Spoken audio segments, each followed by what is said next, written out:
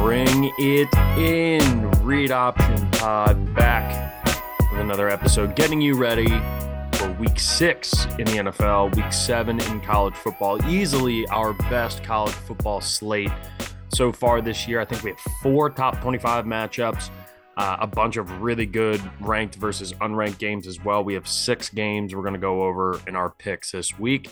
I am solo again today. Vito is out sick, so everybody send your best wishes to our boy Vito. And Scotty, our weary traveler, was on a plane yesterday, recording this Friday morning. So getting it out a little bit later than normal. We tried to see if we could make it work last night. Didn't work with the recording schedule, but nonetheless, here we are getting you ready for another fantastic week of football. Third way point, the 1/3 mark of the season in the NFL, over the halfway mark in the regular season for, I guess this crosses the halfway mark in the regular season for college football. Always goes by fast. We're already halfway through October, which means we are, it's going too fast. It's going too fast. It always does. So enjoy every single moment you can while we still have regular season football. Because even on weeks that may not seem that great, it still beats the shit out of, a weekend in the spring or the summer when we have nothing to do. And like, man, I would kill for a Pats Browns game right now. And luckily, we are good. Last night's game, the Thursday night game, Chicago and Washington. I did not get an official pick in for that game. Scotty took the Commanders. It was an even line, so Scotty gets the win there. But just a really back-to-back, really, really bad football games on Thursday Night Football.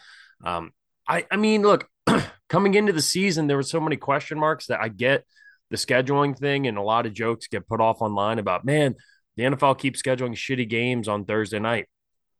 I think there's a little bit of, hey, Amazon, you're the new kid in town, you're the new kid in class. You're going to have to kind of serve a little bit here and figure out, what the whole deal is for you. You're going to have to pay your dues a little bit. You're not going to get great matchups, but we did have Kansas City and Los Angeles, right? We did have some good Thursday night games, and there'll be some other decent ones down the line. Next week, we have New Orleans and Arizona. That should be at least a more compelling game for Thursday night, but the last 2 weeks have been objectively awful. And even the week before that was the Cincinnati-Miami game where we saw Tua and had everything. So this 3-week stretch of games, the NFL, I would think if you're Amazon, you're not too happy with the NFL right now because the games haven't been good. And between the Tua injury and that scene and all the craziness there, people aren't loving Al Michaels and Kirk Herbstreit together. I like Herbstreit, right?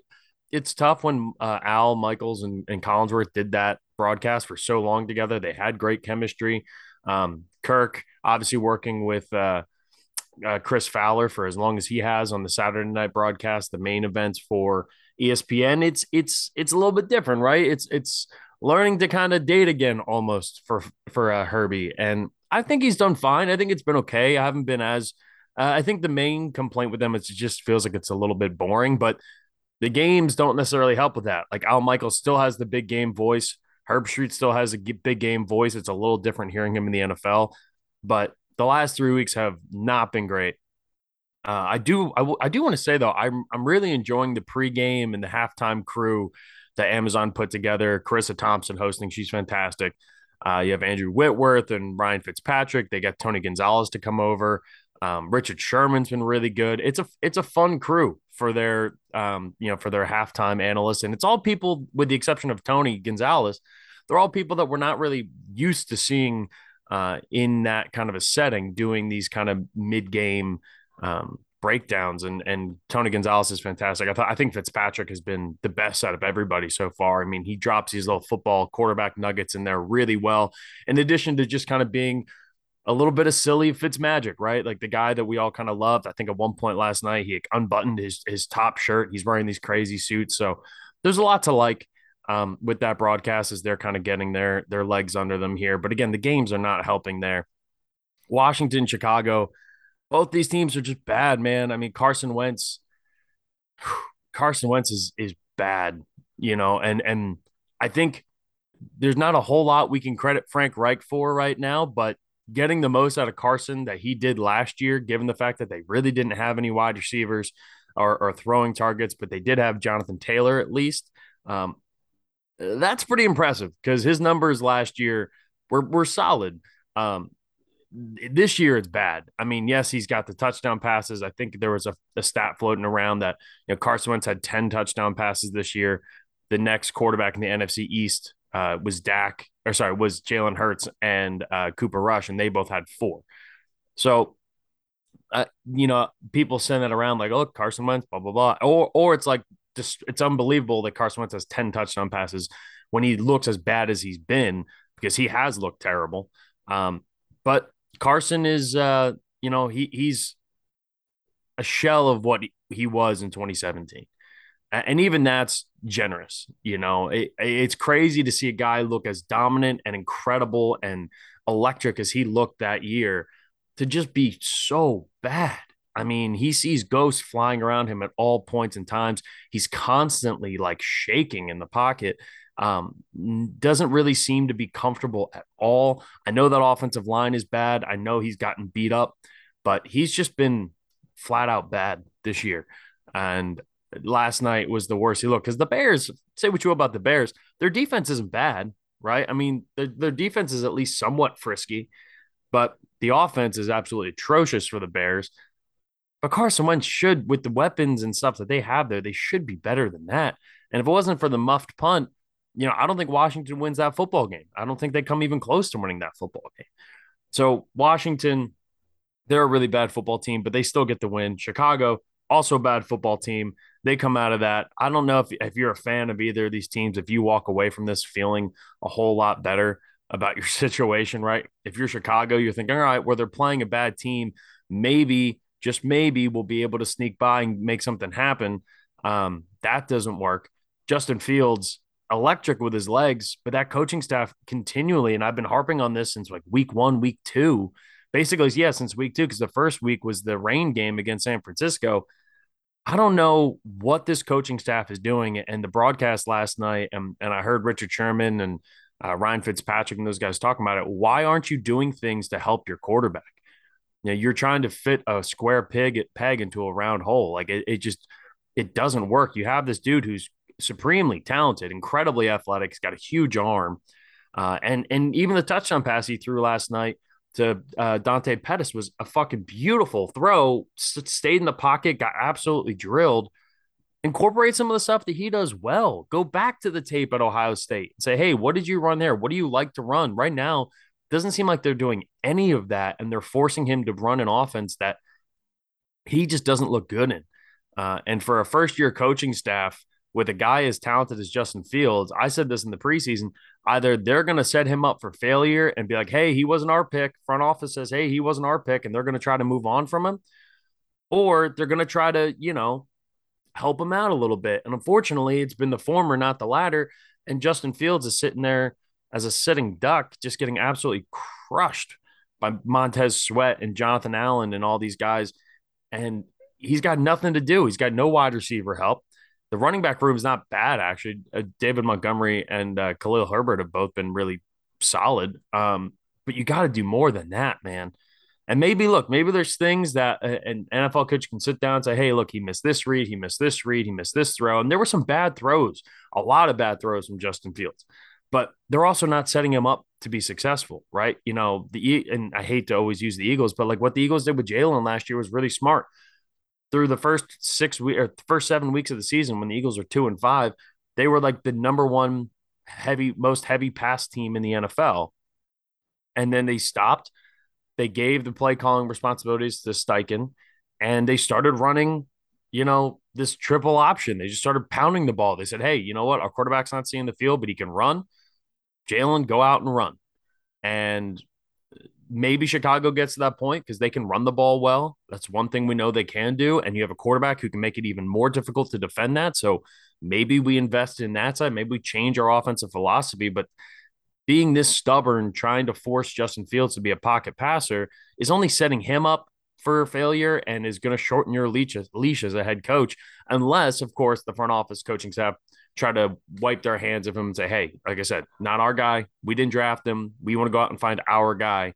But you have a really, really talented player here. You should try to get the most out of him while you have him. That's as much as I'm going to talk about that game because that game was terrible. I'm going to run through my picks and Scotty's picks. Scotty filled out his picks yesterday. And we'll go through first week where we have buys. So I think there's 4 teams not playing this week. And so we have 2 less games, but I think we'll be okay in the end. Let's start off here. First up, Patriots, Browns. This game's in Cleveland. The Browns are 2.5-point favorites. Patriots coming off of a really impressive win against the Lions, who we talked about the Lions looking frisky before, and the Patriots shut down the number 1 scoring offense in football through 4 week going into last week. And now the Pats are sitting here going up against a pretty bad offensive team and a pretty good defensive team, but we know the Browns can run the football. So my kind of thought process in here is, can the Patriots continue to stop the run, which they did really well against Detroit, which they did really well against Green Bay. And if they can do that, then you're going to force Jacoby Brissett to be the guy that beats you. And I think the Patriots are going to be able to do that well. The question on the other side of the ball, no Damian Harris this week. So the running game for New England, which is really important with Bailey Zappi still in at quarterback, is Ramondre Stevenson going to be enough for them to continually move the ball? If he is, or if they have some semblance of a running game and they're able to slow down Myles Garrett as much as anyone can try to. Now, they have Dwayne Brown there, who's a fantastic left tackle, so that helps. I think the Patriots are in line for a win this week. I think they're in line to keep this rolling. We always do this whenever the Patriots look bad. We always end up writing them off. We did it when Brady was there. We did it with Mac Jones. We did it with Cam Newton. And yet they still find a way to win games. And this is a game that the Patriots, I think, should win. Obviously, it's in Cleveland, which doesn't help, but I'm not too worried about that. I have the Patriots. Scotty also has the Pats plus 2.5 in Cleveland. After that, we have the Jets and the Packers. Jets, Packers, right now, Green Bay, 7.5-point favorites at home in Lambeau. The Jets coming off of their biggest win. But look, Jets fans need to chill out a little bit. You put up 40 points, great. 21 of them came in the fourth quarter. Only basically after the 1 touchdown was scored, that was kind of all she wrote because Skylar Thompson was not going to be enough to get you there. But let's, again, remind ourselves, the Jets did this against a team with their 3rd string quarterback, right? Teddy Bridgewater got knocked out in the first quarter of that game. You played 3 quarters of football against a 3rd string quarterback. And for the majority of those 3 quarters, the first 3 quarters, that was a tie game. That was a close 1-possession game. If you really are this good team, the New York Jets and the Jets fans think that they are, you have to do better than that, right? You have to prove that you can put away a team with a 3rd string quarterback coming in on an emergency basis, who's also a rookie, mind you. You have to put that team away. They did not. They did in the fourth quarter. So I'm not completely miscounting the fourth quarter, but at that point, like the Dolphins knew they weren't coming back. All right. So all this hype around the Jets, and I know it's not a ton of hype on a national level, but I've seen it enough on Twitter that there are people. I mean, look, Zach Wilson's looked pretty good through a couple of weeks. They actually have some decent weapons. Breece Hall's been a lot better than I thought he was going to be. Michael Carter's nice to have in the backfield. They have 2 young, fun running backs. Elijah Mitchell, Garrett Wilson at the wide receiver position, plus Corey Davis is still there. So there's some pieces around that team. CJ Uzama is also there at tight end, who's definitely brought a little bit of leadership. The defense for the Jets, I do think, is pretty legit, but the Packers, back-to-back weird. I mean, they've looked like a weird team all year. Obviously, losing that game in London is bad. Now they got to come back, get right up for this next game. They're home at least, which is nice. I think the Packers come out here and win this game big. I know it's the travel, it's the jet lag, it's all that shit coming back from London, but there's no way the Jets are this good of a team. Could the Jets cover the 7.5? It's a big line, sure. but I like Green Bay here. I'm not rolling with the Jets. I mean, the Jets are just due for a down week here. Um, so I'm taking the Packers here. The Packers with a get right game against the New York Jets. Scotty rolling with the Jets. I think this is the fourth time this year that Scotty has taken the Jets in our picks. I mean, I get it, right? They've been a frisky team. They've been a frisky, kind of weird team. And all in all, they've been relatively productive when you look at the raw numbers. But in totality, I don't think they're some great team. I don't think they're a team that really we should be overly concerned about as a sneaky playoff team. I think the 3-2 record for them is slightly misleading. Jacksonville and Indianapolis is the next game here. We saw what happened the last time these teams played. This is the first repeat game of the season as well. Now that game was in Jacksonville, and the Jags own the Colts at home. Has not been quite the same when the roles are reversed. Indy is a 2-point favorite here. Now, after what we've seen from the Colts, I have a hard time believing that the Colts should be a favorite in any game. Now, I know the Jags, after their hot start, everyone thought, oh, this is a frisky Colts team, man, or Jags team, right? You know, they almost won that game in Washington. They were a couple plays away from being 3-0. They blow the 14-0 lead against Philly. Then they lose last week against Houston, which is a terrible loss. I do think the Jags are better than that. I think the Houston thing, similar to how the Jags always beat the Colts, I think it's a similar setup with Houston and Jacksonville, where Jacksonville, for whatever reason, 9 consecutive meetings, the Jags have not been able to get past the Colts. I like the Jags to have a bounce back game here. The Colts offense is just terrible. And the one thing that Jacksonville does have is deep at least at and does well is their pass rush. They can get after the quarterback. They can, Josh Allen is one of the most under talked about elite pass rushers in the NFL. And I know Jacksonville, Trevor Lawrence looked really bad last week, looked bad against Philly, but I'm not worried about this Colts defense. I don't think this Colts defense is particularly good. I know they have some decent players, but with Shaq Leonard still out, I don't know, man. I like Jacksonville in a get right game here because I do think Jacksonville's closer. They're closer to the team that started off 2-1 and almost started off 3-0 than they are the team that they looked the last 2 weeks, right? Although the team that they looked like all the way up till the first quarter ended against Philly, that's more of the Jacksonville team that I think they actually are, as opposed to the team in the last 3 quarters against Philly and then the team against Houston. I like Jacksonville in this game. Give me 2 points, which I'll always take.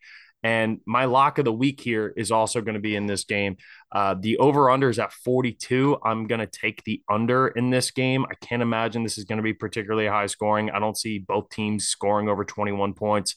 So I'm going to take the Jags here to cover the 2. Scotty's taking the Colts in this one, but we also are on the same page with our lock of the week. We're both taking the under 42 and a half. Under 42 rather. So Scotty and I on the same page. We didn't have the same picks, but we did both take the under, which is a pretty good representation of how people are feeling about this game. All right, next up we have Minnesota at Miami. Right now, I have not heard. I know Tua is not playing. I have not heard the latest about Teddy Bridgewater. Looking through it now, he's questionable to play. I feel like we're going to see Teddy Bridgewater in this game. He was in practice, non-contact on Thursday, so see that worries me a little bit. But either way, I'm taking Minnesota in this game. Minnesota is a 3-point favorite on the road in Miami. Man, Minnesota could start off 5-1, which is crazy because they just do not look like a great team so far. But if it's Skylar Thompson, then yeah, take the 3 points while you have it now, because there's no way the Vikings are losing to Skylar Thompson and the Miami Dolphins. If it's Teddy Bridgewater, then you have Teddy Bridgewater revenge game. You have Teddy Bridgewater coming back after his concussion, which he had no signs of. But again, that's the backlash from the Tua thing. And of course, Miami was the one that kind of got screwed by the new rule. Fitting, but it's a shame for Teddy Bridgewater because I think Teddy Bridgewater would have been, I don't think he was concussed. I think he just got a little banged up on a hit and was a little slow getting up. And they're like, oh, nope, concussion, pull him off. So I'm taking Minnesota here. I think this is an easy win. This would be one of my lock picks of the week. Like I said, I think Minnesota is a really frustrating team at times, but at the same time, the weapons that they have are really, really good. The secondary and the defense, the defense worries me about Minnesota. I mean, there are players that, I mean, Zadarius Smith has looked awesome this year, but the secondary hasn't been great. But then they show out for games and they pull off weird wins, right? So could Miami keep this one close? Sure. Wouldn't shock me. Scotty's actually taking the Dolphins here, but I like the Vikings. I think this is a big game for Minnesota. I just don't see like you can't have a situation where you're playing a third string or even a backup and expect to go in and not dominate that game. If it's a backup, it's one thing, right? Especially someone the quality of like Teddy Bridgewater. But if we're talking about a Skylar Thompson, right, a rookie who was fine in college, like he was a decent player in college, but you can't lose to that team, especially if it's a third stringer. Third stringer, that's an automatic win. And with Teddy Bridgewater, who I think will probably play, but look, there's a chance he still hasn't been fully cleared yet, and he's still listed as questionable. So I would expect to see Teddy Bridgewater on the field on Sunday. But even if it's him or if it's Skylar Thompson, I'm rolling with the Vikings. Niners Falcons in this next game. Niners Falcons. Niners 5-point favorites at Atlanta. So on the road in this one. Look, I've loved this Atlanta team all year. I haven't shied away from that. They've been frisky in every game. They backdoor covered, I think, 3 games already this year. I like this Atlanta team, but without Cordell Patterson, it's a completely different football team. Now, the defense has really shown out, and I wouldn't be surprised if this is one of those weird letdown games from Jimmy G in San Francisco, right? Where San Francisco has won big back-to-back weeks. That defense is humming, but I'm not worried about the Niners defense. I'm worried about the Niners offense continuing. I still don't love what we've seen out of Debo. I said go at the beginning of the season. That's why I ended up having him on my fantasy team, but that was out of necessity. He was one of my stay away guys for as high as he was being drafted, simply because I thought there would be some regression, right? The fact that they've had Jeff Wilson Jr. stay healthy for most of the season, they haven't had to use him in that running back role. Trey Lance definitely was not as didn't have as good a chemistry with Debo as Jimmy G did, but now we've seen Jimmy G come back and they're still not getting Debo the ball a lot. Obviously, defenses are worried about him, so they're double teaming him. They're giving him extra coverage on the outside. But I also think part of this is not having Mike McDaniel there anymore, right? Mike McDaniel was a really, really big part of that offense for San Francisco last year. And now that he's gone, the play calling goes back to Kyle Shanahan. And I don't think it's as creative as it was before in ways that they were using Debo Samuel. So um, I'm I really, really want to take Atlanta because this just it feels like another Atlanta just somehow comes back, pick six, does something late to kind of backdoor cover this. And the Niners have won big twice. So you know what? Scotty's taking his Niners. I'm gonna say fuck it. I'm gonna take Atlanta. They've been great covering the spread so far this year. I think they're 4-1 covering the spread so far. So I'm gonna take the Falcons here, just simply because I think Jimmy G and that offense, they've looked good at some points. The defense looks awesome. Like I'm not worried about that defense at all. I'm concerned taking Atlanta because I don't know how Atlanta's going to score the ball against this defense, with how they've just been absolutely nasty and aggressive. And I freaking love watching that Niners defense play. But I feel like this is a game where Niners get up 2 touchdowns early and then it kind of gets a little boring. And next thing you know, there's a pick six. There's something that the Falcons kind of find their way back in the game at the end, similar to what we saw in Tampa Bay last week. All right, next up here, we have the Bengals and the Saints. Bengals 1.5-point favorites in New Orleans. T. Higgins a little bit banged up. Jamar Chase. This offense has not looked the same, right? They're running everything out of shotgun. Everything has been run out of shotgun. I know that a lot of times the modern NFL, right? We're so numb to the whole shotgun spread offense kind of thing. There was a phenomenal discussion last week on NFL Live with Dan Orlovsky and Ryan Clark and Marcus Spears. And I think I alluded to this a little bit before, but talking about how important it is to have your quarterback set up under center still, right? And just the way it freezes guys in the secondary. I mean, I think that the Bengals are running something like 80%, 85% of their offensive plays out of shotgun. They have to do a little bit more under center. They have to get the running game going. Joe Mixon's been healthy, but hasn't been productive, which this is the first time in his career that he's been healthy that he hasn't been productive. Normally it's because of injuries. I feel like the Bengals need a big win. Like they need an offensive explosion win because I went in expecting this offense to be unbelievable. They've had moments where it's looked really good, but for the most part, I think they're like 18th in DVOA on the offense right now. So I think this is a good game for Cincinnati. I'm not impressed with the Saints defense. I haven't been all year. I've been saying that time and time again. And I think with the weapons that they have, assuming T. Higgins is healthy, which he's expected to play, he may not be fully healthy. But if he's out there, then at least that's going to help open stuff up for Jamar Chase. Him leaving that game early on Sunday Night Football against the Ravens last week, that completely changed the way that the Bengals were able to move the football. Um, we know Joe Burrow's a gamer, so I like the Bengals in this game. I think the Bengals right now they're minus 1.5 point favorites in Cincinnati, or sorry, in New Orleans. So I think this is a big game. Both teams are 2-3. I'm taking the Bengals. Scotty's also on Cincy in this one. Excuse me. All right, next up, we have Baltimore at the New York Giants. This is where the road ends for all this fun 3-4-1 New York Giants team. This is the first good team that they've played. Right. They played Dallas with Cooper Rush, who I would say is a really good defense. The offense is fine, but a really, really good defense. Baltimore can beat you defensively. They can beat you on offense. Daniel Jones looks terrible. There's still no offense. There's still no wide receivers on this fucking Giants team. Obviously Saquon's there, but that's a tough matchup for him. You got guys like Patrick Queen in that linebacker room who can fly around the field and make a bunch of really good tackles. I still think Saquon will be able to break off a couple of big plays, but there's only so much you can do with the limited options, and they are maximizing their talent on their roster. No question about that. Brian Daboll has done a phenomenal job maximizing the talent that they have on that New York Giants football roster right now. But the Ravens are just too good. There's no one on that defense that's going to be able to help slow down Lamar.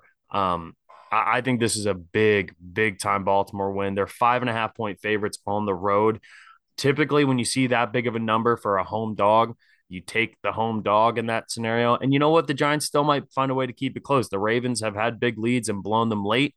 They've been in a lot of close games this year, but have still found a way to win. But the Ravens are also one of those teams that can just put it on you and have one of those crazy weeks where they win like 45-7. And, they're just absolutely blowing a team up. And I think that's what happens here. The Ravens have played too many close games in a row. Lamar's too good. He's been throwing the ball so well this year. We talked about, hey, there's not enough offensive weapons, no wide receivers for Lamar to throw to. And yet Lamar's having his best passing season of his career so far. And he's still been able to run the ball really effectively as well. So I think the Ravens win this game. I think they win it big. I'm taking the Ravens to cover the 5.5. Let's see what Scotty had. Scotty's also on the Ravens. So Scotty and I on the same page there, both taking Baltimore minus 5.5. Next up here, we have the Tampa Bay Buccaneers going to Pittsburgh. Right now, they're an 8-point favorite against the Pittsburgh Steelers. This has to be a blowout.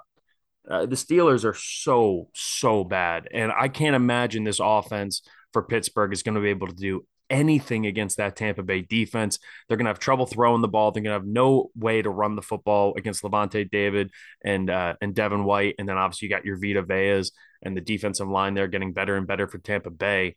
I don't see the Steelers being able to move the ball effectively at all against Tampa Bay. And on the other end of it, with no TJ Watt, this defense just isn't as scary. You can double team Cam Hayward up the middle. He becomes less of the game record that we're used to him being. Minka Fitzpatrick's a stud, but he's only going to be able to do so much from that safety position.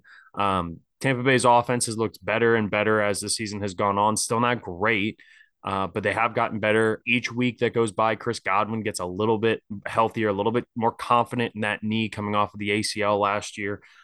Tampa Bay, 8-point favorite on the road. Again, huge number for a home dog to be taking it, but I like the Bucs. I think Tampa Bay's just a significantly better football team, and I think the Pittsburgh Steelers might end up being the worst, the worst team in the league when it comes to their record. I mean, they're playing a first place schedule, or at least I think no, they finished second. Yeah, they finished second behind Cincinnati in the AFC North last year, but they're still playing a really tough schedule, especially the way it's worked out. I like the Bucks here. I think the Bucks are going to absolutely house this team. I think those are going to be two games that we pay basically no attention to on Red Zone. The first of the 4 o'clock games, we have the Panthers at LA. The Rams are a 10-point favorite at home. Um, Again, home favorite here, 10 points, double digit spread. The Panthers defense, look, the reason to pick Carolina here is they fired Matt Rule this week. They fired Matt Rule. The bad juju, whatever was going on in that locker room is gone. And these guys show out and play really well, right? The Rams coming off multiple really bad games, 2-3 for the defending champs. Not a good start. The Panthers defense has been really good this year. The offense, this feels like a weird Baker Mayfield keeps it kind of close. I think the Rams win the game, but I think Carolina keeps this closer than people think. Um, it might seem stupid, right? But Steve Wilkes was a 1 year head coach in Arizona before he got fired. That was the Josh Rosen year before they brought in Cliff Kingsbury, and now he's the defensive coordinator in Carolina. He's been promoted to interim head coach. I know the offense is still run by Pat McAdoo or Ben McAdoo. Sorry, Pat McAfee. That was a Freudian slip there. But I don't know. The Rams have looked really bad. The defense is nowhere near as good as people thought it was coming into the season. Definitely not the same defense as last year. The pass rush, I mean, Aaron Donald's still unbelievable, but he's just constantly getting double teamed. And yeah, he's going to have those times where he breaks through a double team and makes a big play, but he's not the down in, down out fear that he's been before. The secondary is still incredibly banged up. Only Jalen Ramsey, I think they might have gotten one of their other starters back in that secondary. So that should make it a little bit easier for Baker. Christian McCaffrey's actually been pretty solid this year as they've expanded his reps a little bit more, a little bit more. And also, again, there's that juice of, hey, you fire the head coach, get the interim head coach in there. It's similar to like when you have a backup quarterback. It kind of elevates the whole team, right? Everyone gets a little bit more excited. This is a complete gut pick. I know all the numbers would tell you that the Rams are the better football team, and roster wise and paper wise, yeah, the Rams are a better football team. But right now it's Cooper Kupp and no one else on that offense. Like Allen Robinson's been a shell. Tyler Higbee's continuing to just be kind of what he's been his whole career, which is a decent passing option, not some stud, not some like top tier tight end, just a decent, catch 3 or 4 balls a game for 25 yards kind of tight end. The running game, Cam Akers has not been great. They're not running the ball with Darrell Henderson. So this offense basically falls completely down to Cooper Kupp and Matt Stafford. And Matt Stafford hasn't looked great so far this year. So I'm going to take Carolina to cover the 10. It's a big number. Scotty's also taking the Panthers. It feels like, again, one of those weird games. You fire the head coach. It stays a little bit close. I think the Rams end up winning it late, but I like the Panthers here to cover the 10. Next up here, we have the Cardinals and the Seahawks. Cardinals on the road in Seattle, 2.5-point favorites. This is a delicious home dog. I'm hammering Seattle. All right, Seattle, I believe, have the number one offense in football right now, in points scored and yards per play and a bunch of advanced stats as well. Geno Smith has been really good. This Arizona defense, they're nothing really special. They don't really have any elite pass rushers. They have those athletic linebackers, Zaven Collins and Isaiah Simmons. The corners actually played pretty well against Philly last week. I was impressed by that. Obviously, Buda Baker there in the back end. But Geno's been kind of, not only has he been airing it out, obviously between DK and Tyler Lockett, like you have two really, really good wide receivers there still. This is going to be Rashad Penny done for the year. So it's the Kenneth Walker show now in Seattle, who so far has looked pretty good when he's gotten his opportunities. It's just they've had Rashad Penny there, so he hasn't got we haven't had a huge sample size. He hasn't gotten the bulk, of the carries. I think this is Kenneth Walker comes out. I think they're going to be able to run the football well against Arizona. The Eagles were able to do that last week. Seattle's been able to do that well this year. I think Geno's going to be able to find the quick, easy passes. He's going to take a couple shots. And this Arizona team, like Kyler Murray's, the other thing too, whenever Arizona plays, whoever they're playing, pick the other team first half spread, because Arizona's terrible in the first half. I did that last week against Philadelphia. I wish I had made that my pick. But Arizona's not a great first half team. They start off slow every single week. Obviously, these teams know each other, right? Cliche again, but They do. They play each other pretty regularly every single year, 2 times a year minimum. Um, I like Seattle. I think their defense isn't terrible. It's not good, but it's not terrible. And Kyler's going to make some plays. It's the last week before they get DeAndre Hopkins back. So I'm going to take the Seattle Seahawks here. I think Seattle gets the job done. I do think Arizona finds a way to get it close at the end, and maybe they win on a field goal, right, to try to win it. And look, if they kick a game winner when they're tied, that's fine. If they kick a game winner down two, down one, or to tie it, whatever, I'll take that. I'll still take the 2.5. But I like Seattle here, and Scotty surprisingly as well is on Seattle. All right, next up here, the game of the week by far is Buffalo and Kansas City. This is, I believe, the first time in his career that Pat Mahomes is a home underdog.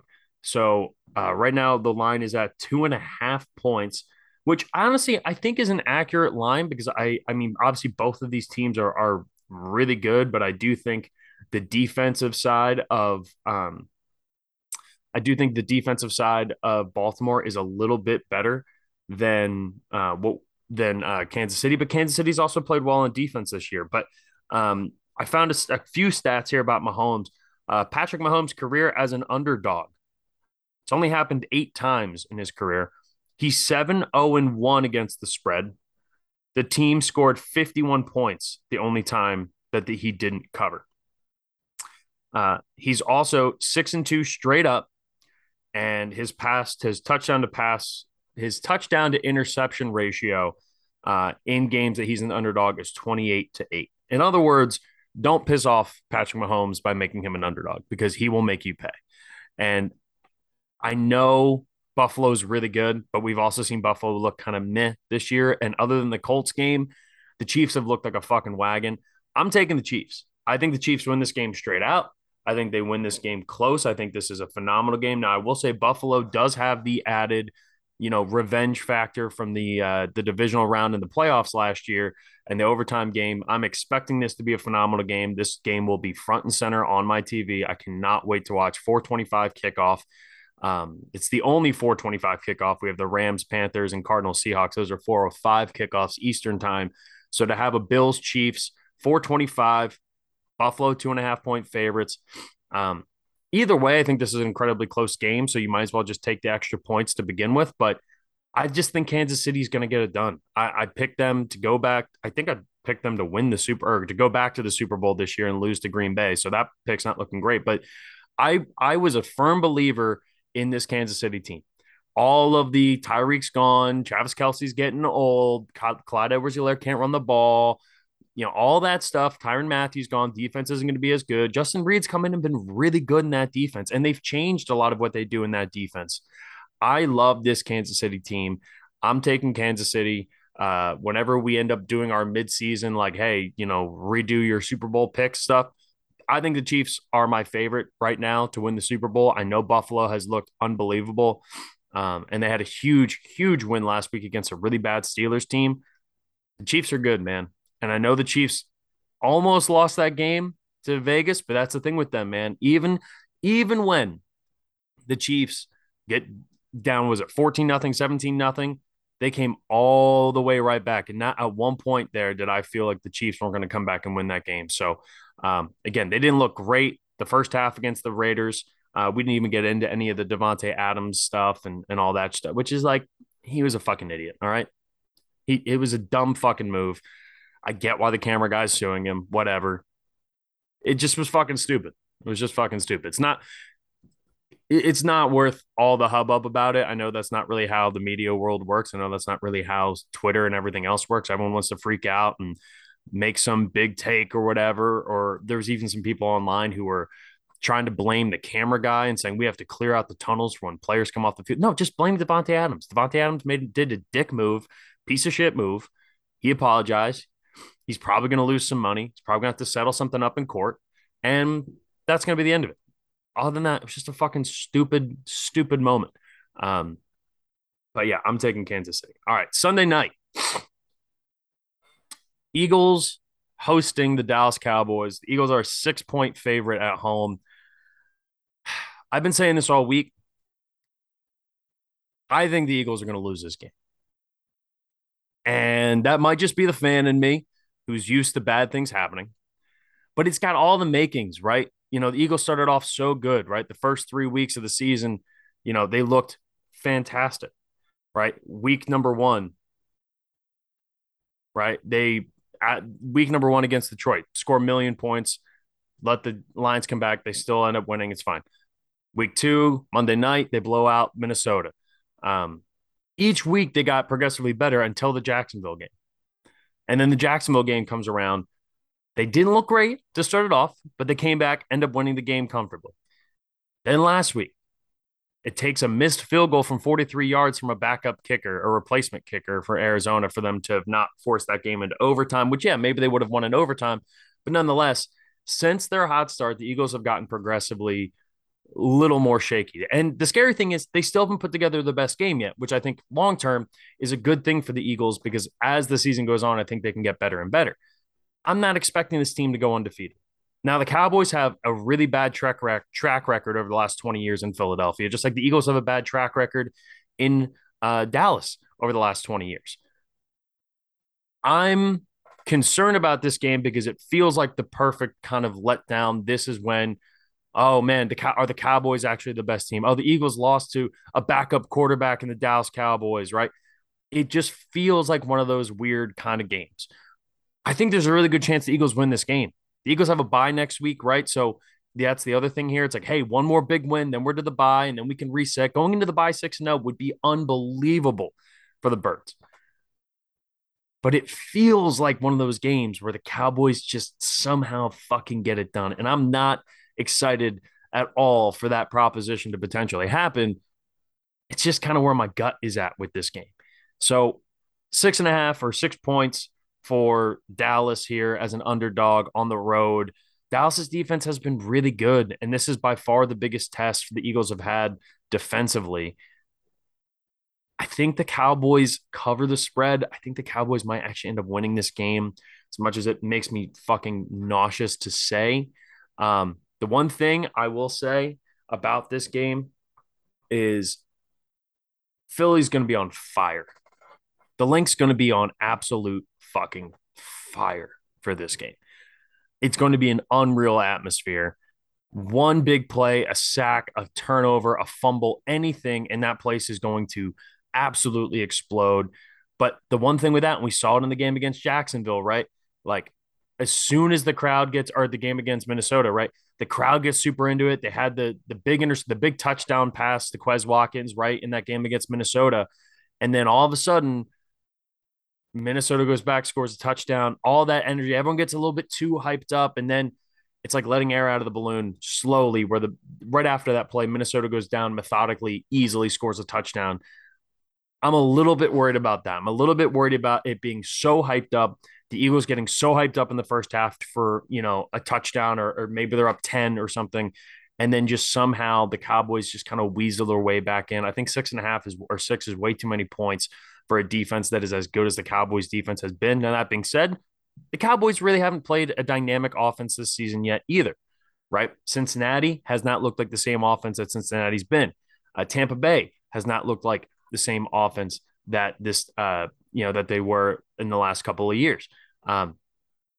Who else? And then it's the Giants, Washington, and the Rams.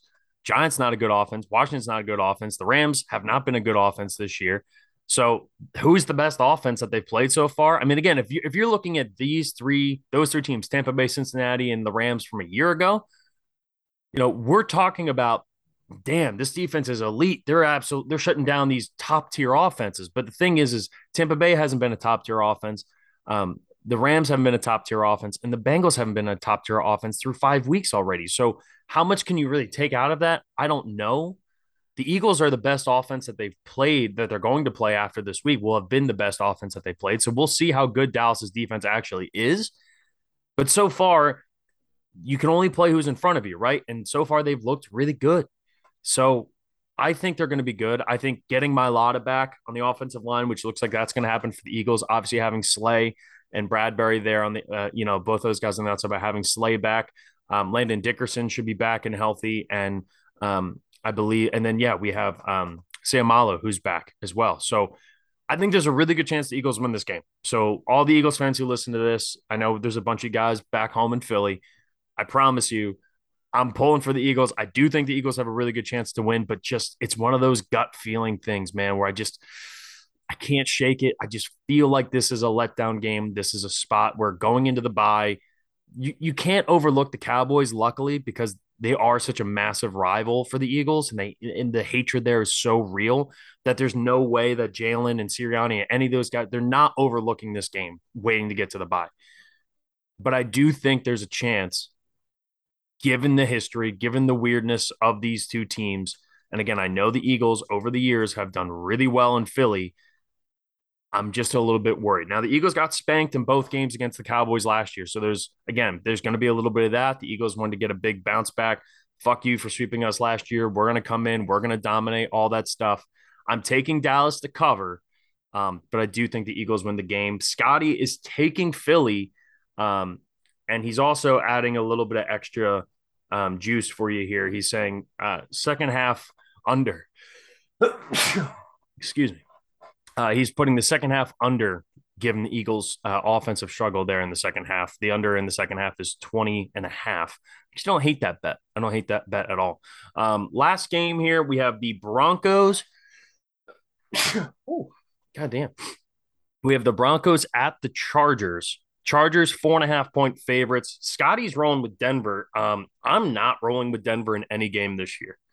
I've said it all season. I said it before the season. I picked Denver to finish third in the AFC West because I didn't think Russ was going to be that great. I didn't think the wide receivers were going to be that great. I thought the roster around Russ, even if Russ came in and was unbelievable and elevated them, I didn't think it would be enough for them to overtake the Chargers or obviously the Chiefs. Um, but man, the Broncos have been bad.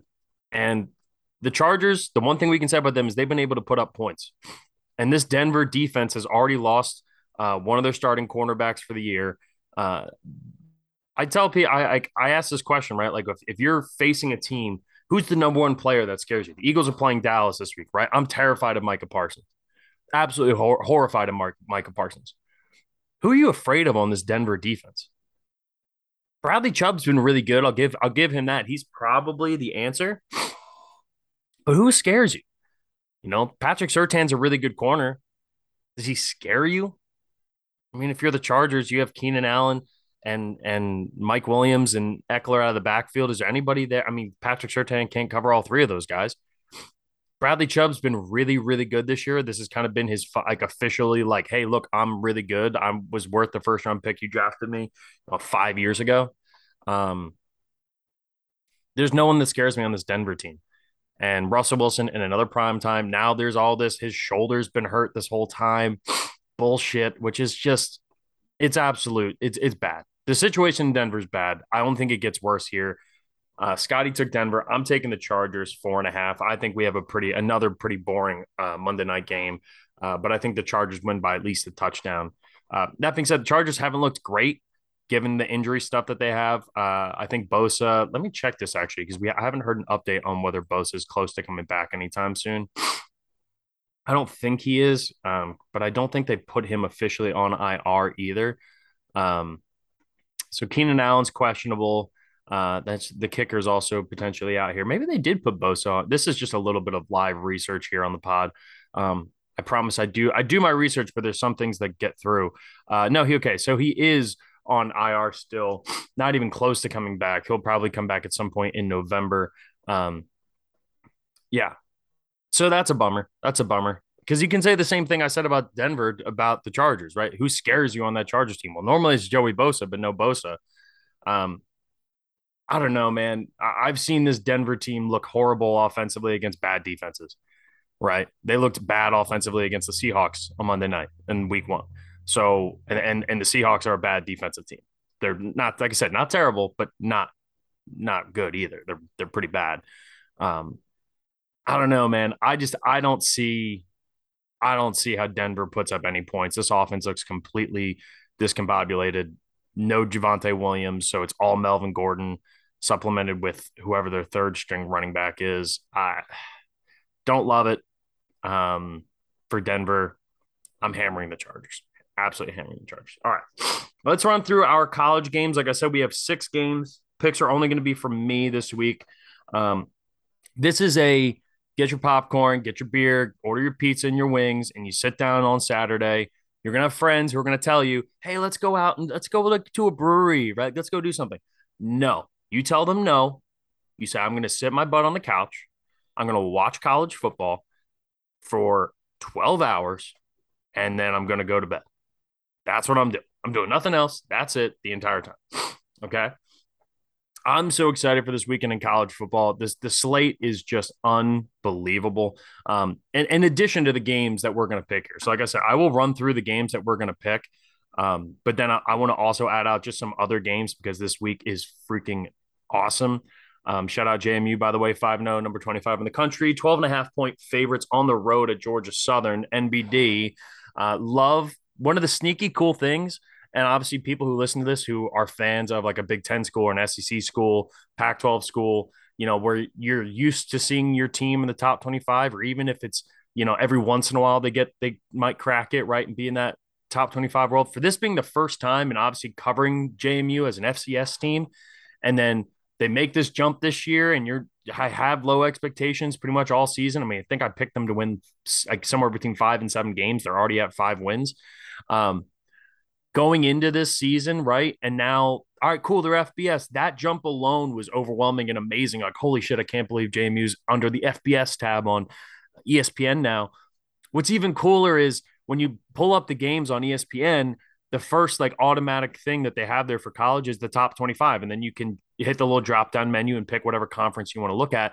JMU's in the top 25, page on ESPN. Now, for me, for years working on ESPNU, when I would do my homework, and I would also do my rundowns and show planning and all that stuff, I lived on this page all the time.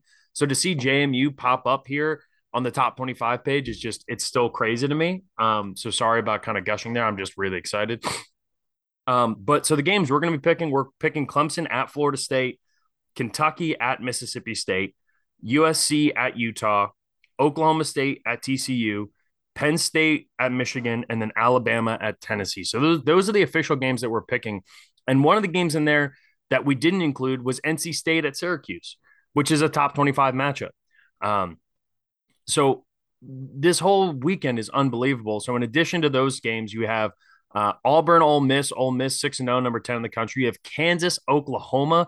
Kansas is ranked. Oklahoma isn't, but yet OU is still a 9-point favorite, even though the Oklahoma runnings, our defensive stats have been horrendous.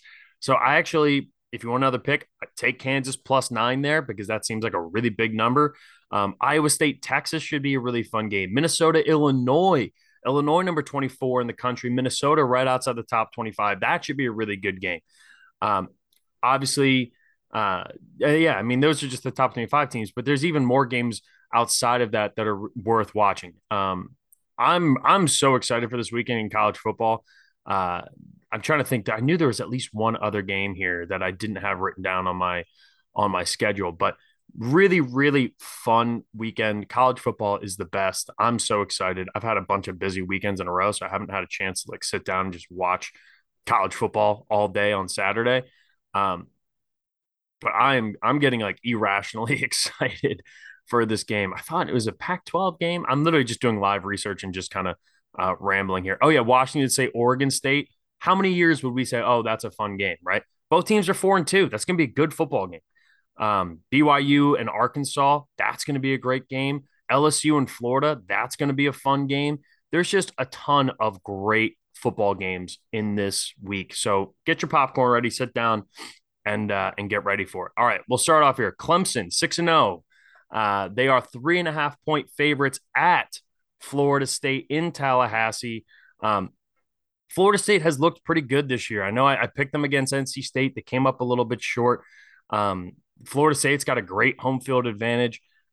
7:30, and this is the primetime game too. So this is the Chris Fowler, Herb Street game, right? I really should just take Clemson. That's the smart thing to do, right? 3.5 seems like a small, like they should cover that comfortably, even on the road. I just love this Florida State team, and I'm not fully sold on Clemson. Like we've seen Clemson's defense not look as great as we thought it was going to be coming into the game. They're really good against the run, but Jordan Travis is so athletic. He's so good when the play breaks down at just picking up that like back-breaking 3rd and 10 where you think you got him pinned back, and then all of a sudden he scrambles and picks up a big play. I I like Florida State here. I think they can cover. I think they can win it outright. I'm taking the Seminoles again.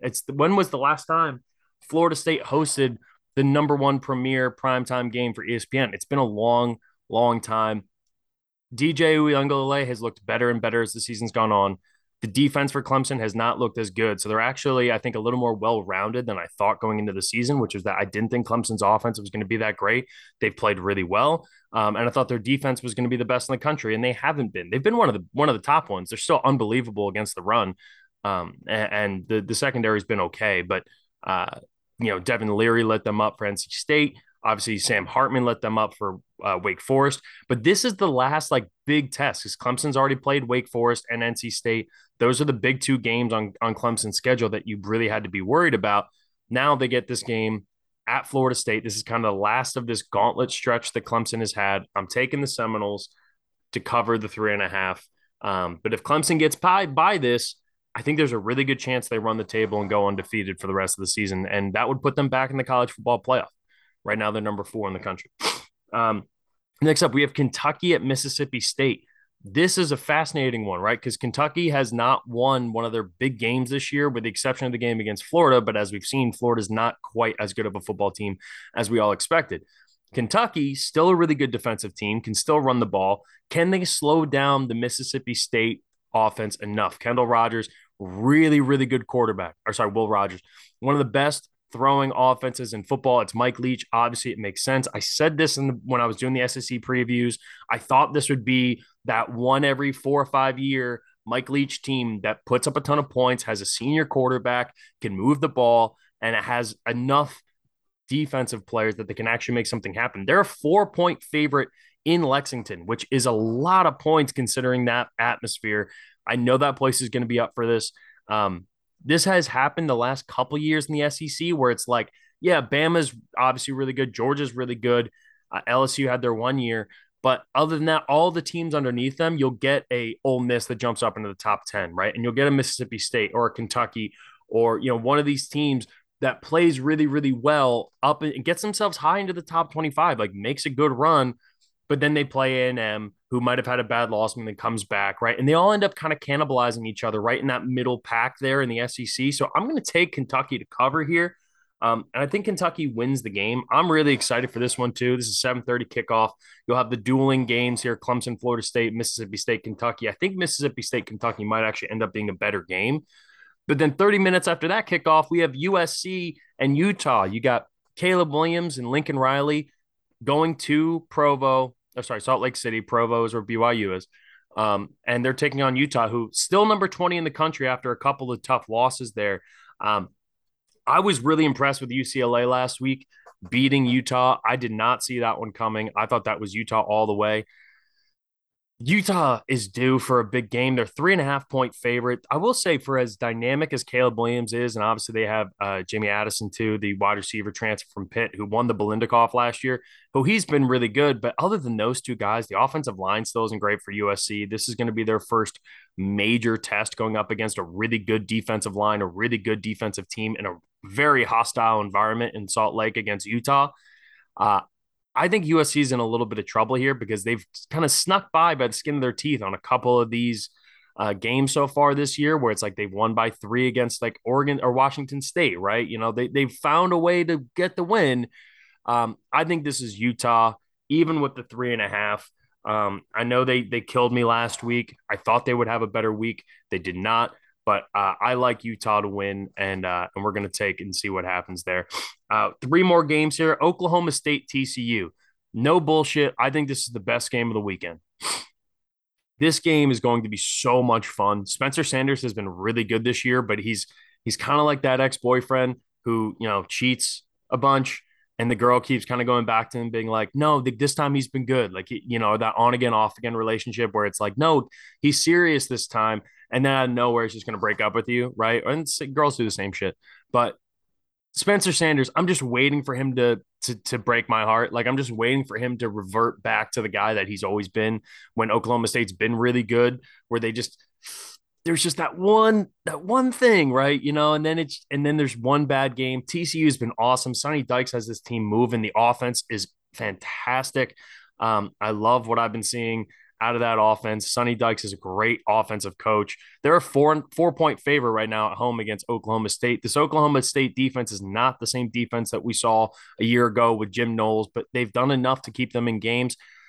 I'm going to roll with Sonny Dykes. I'm going to take the favorite here, right? If Oklahoma State wins this game, it is a huge statement win for Oklahoma State. No question, this is the best win of the season if Oklahoma State pulls it off.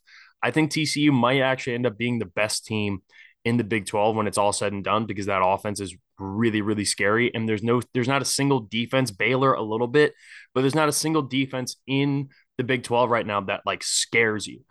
Kansas plays really, really good fundamental defense. It's a big part of like what Lance Leipold does, which is just limit the scoring, keep your team in it kind of style defense, keep everything in front of you kind of defense. TCU can put it on you and put it on you fast. Oklahoma State's not a great defensive team. They've been in some close games this year. I think TCU wins this one. So far, I'm like rolling with all. Oh no, I took Kentucky. No, I got two underdogs and two favorites, so I'm doing all right here so far with my picks. But two 4 point favorites is or 3.5 for Utah at least is a little bit worrisome. But you know what? That's just I like TCU. Oklahoma State, I like Oklahoma State too. That's why I'm saying I think this is going to be the best game of the day. And I'm surprised that the line is as big as it is. I would have thought this is probably closer to a 2.5 point spread, but they put it at 4. Vegas knows things that we don't, so I'm taking the Horned Frogs here. Two more games left. Big Ten showdown, Fox noon kickoff. Gus Johnson, Joel Klatt being on the call. Penn State traveling to Ann Arbor. Both teams undefeated. Both teams have looked really good. Both teams have looked really not great. The one thing I will say, and this is a little bit now, Michigan's a 7 point favorite, so I'm going to take Penn State, and I'm going to take Penn State points. And the reason for it, at least a big reason for it, is Penn State can run the football. They can run the football really, really well. They've done a good job of not forcing Sean Clifford to be the answer, and they've had so many dynamic wide receivers over the last few years. Jahan Dotson, obviously before that KJ Hamler, where it felt like, hey, that's the guy we got to get the ball in their hands. Right now, they have it at the running back position, and that helps alleviate a lot of the stuff that Sean Clifford has to do. I don't think this Michigan team is as good as last year's. I don't think the offensive line is good, which I think helps Penn State a lot. But Penn State also went down to one of the most hostile environments in college football in Jordan Hare Stadium at Auburn on the road this year and won a big game. And didn't just win a big game, absolutely put it on Auburn. That's really hard to do. And that was early in the season before Auburn's season kind of fell off the tracks, right? So for them to be able to go out there, put a big ass whooping on an Auburn team, which look, like Auburn's not great, but you're still SEC guys.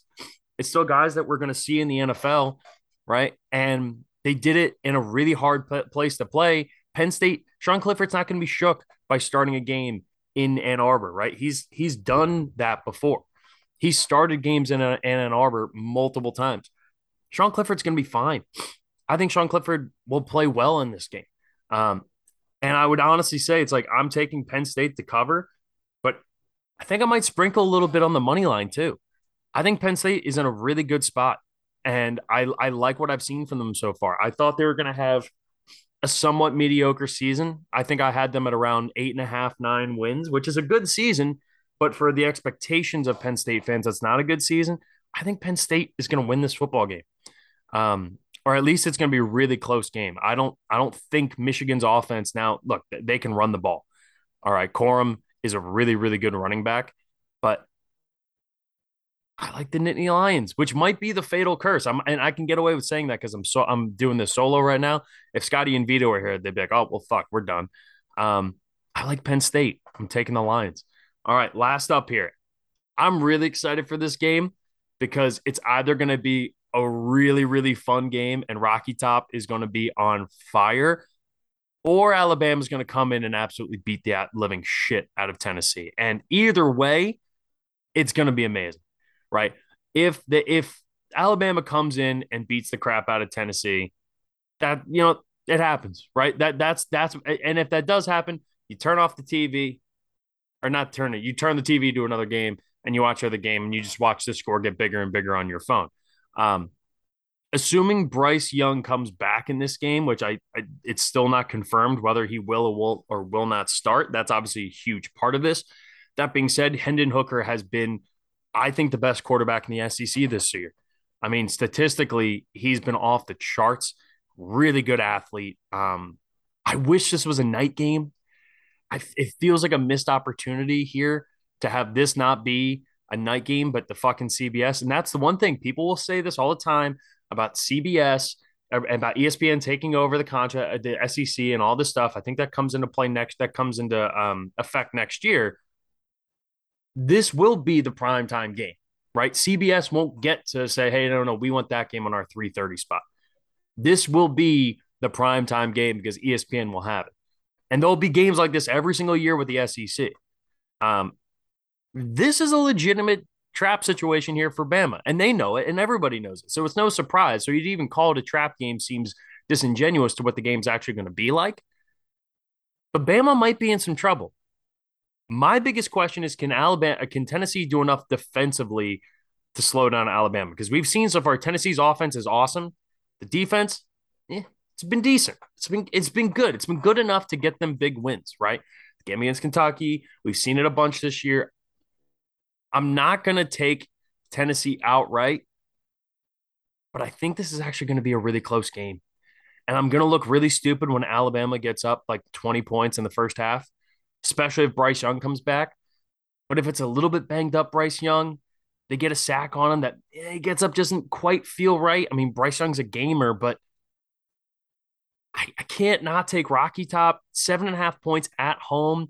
That in that environment, I think it's been since 2006 since Tennessee's beaten Alabama. It's a long time coming, man.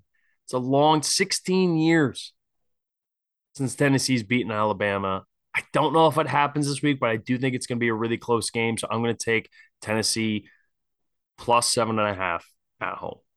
All right. That's all we have for today. Thank you all for listening. I'm sorry for 3 out of the last 4 pods. You've just had to listen to my stupid voice, but Scotty was on vacation. We knew that. And Vito, he got sick. So we're just hoping that our boy feels better. We'll be able to talk to him and get him on here, hopefully for Tuesday's pod. So everyone have a wonderful weekend. Enjoy the football. Like I said, tell people no on Saturday when they want you to go do stuff. Sit on the couch, watch college football, and we'll talk to you guys on Tuesday. Take it easy, everybody.